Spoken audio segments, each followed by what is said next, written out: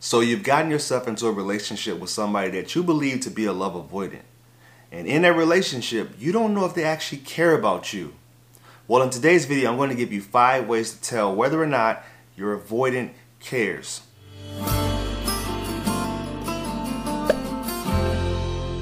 Thank you for sticking around. If this is your first time viewing me, do me a favor and subscribe to the channel by clicking that subscribe button and ringing that bell so you're notified for the newest content. Before I get into the content, if you want my help personally, reach out to me on my website at www.fruitfulseeds.com and leave me an email no longer than 2 to 3 paragraphs long. Thank you. In today's video, I'm going to give you 5 ways to tell whether or not your avoidant cares about you. And the very first way that you can tell is they give you their time. So avoidants tend to be no nonsensical. You know, they don't want to give anything or anybody their time or their energy if it doesn't serve them any purpose. If it isn't something that's worth having or worth being with, they won't do it. Which is why when you ask an avoidant person, you may be hanging out with them and saying, you know, you really don't show me love this way or show me love that way. I don't know if you actually care about me. And they'll usually just respond like, that's silly. I'm here with you, right? This is my way of showing you love. They may not go and elaborate that way, but that's what they're hinting to. I'm giving you my time. I'm here. I'm with you.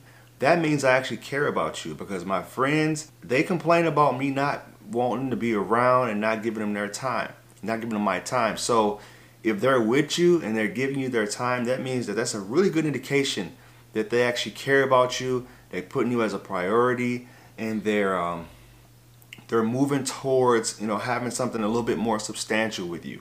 The second thing that they'll do is they'll offer their space. You know, I've heard too many times where people have moved in with somebody that's a love avoidant. You know, they moved into their house, you know, because they typically don't want to move into your space with you. They would much rather you move in with them. So if you moved in with them, which I would say is a huge no-no. You know, if you are going to decide to move in with somebody that you know is a love avoidant, be prepared for things to get real rocky and for things to fall apart unless you lay out a good plan on how you guys are going to cohabitate.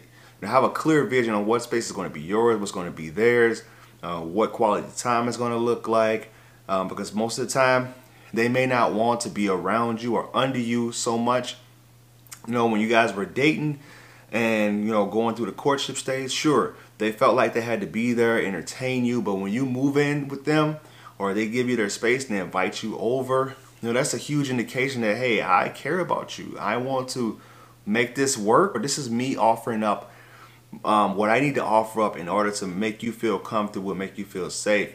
But you need to do it in the correct way. All right, I'm just going to reiterate that again, because nothing can make an anxious and an avoidant dynamic fall apart quicker than you moving in with them. So make sure that you do it the correct way. But if they're offering it to you, they care about you. The third way that they will show that they love you or that they care about you, they will give you money. They will give you resources. The things that they have, you know, worked hard to get, you know, finances, or, you know, if it's something that they had, like an old TV or a table, or if they went out and bought something new and they offer it to you, what they have, like, hey, before I sell this, before I donate this, is this something that you want? Is this something that you feel like you can benefit from? And instead of being selfish and saying, I'm just going to go ahead and sell it, they're offering it to you because they want to improve the quality of your life and show you that, hey, I care about you. I want you to have nice things. I want you to be comfortable in your living quarters too. So they will give you that. They will give you money and they will give you resources. But if it's somebody that, you know, they feel on a fence about, you know, they'll think more along the lines of, and this is just from what people that I've talked to, along the lines of, well, they can do for themselves. Like they'll be able to go out and find, you know, a TV off eBay or off Facebook Marketplace. So there's really no need for me to offer it to them. But if they do that, it's a really good sign that they care about you. The fourth thing that they would do is they will come back to an argument or a disagreement that you guys had. Now, this is when they're starting to move more towards becoming more secure, maybe even secure with you, or if they're becoming more secure in the way that they attach to people in general. They will come back to things that were, uncomfortable, conversations that were uncomfortable, they'll bring it back up. Maybe they'll take their time, come back to you, and they won't let you stew and won't let your anxiety get too out of hand. They'll come back to the table and talk about it. I see this more with men who are avoidants, and they're trying to become more secure, and they want to communicate better with their spouses, and or their girlfriends, and they want to be able to show up better. They'll come back to the table and say, hey, can we sit down and talk about this? Can we resolve this issue? I don't want you angry with me. I don't want things to be weird. So they'll come back and they'll show that they actually care. And those are the times where people get hooked. When they see the potential in their avoidant spouse or their partner, they see the potential in them, and they are able to not just sweep things under the rug, not make you feel like you're not important and like you don't matter. That's what keep people who are dating them hooked. The fifth thing that they would do, I'm going to pause because I'm going to go ahead and plug my book here. If you haven't picked up my book, Fruitful Seeds, How I Planted My Seeds for Growth Throughout Separation and Divorce, this is on Amazon. That link is in the description below. It's $5. It's my story about how I got into the life and relationship coaching business.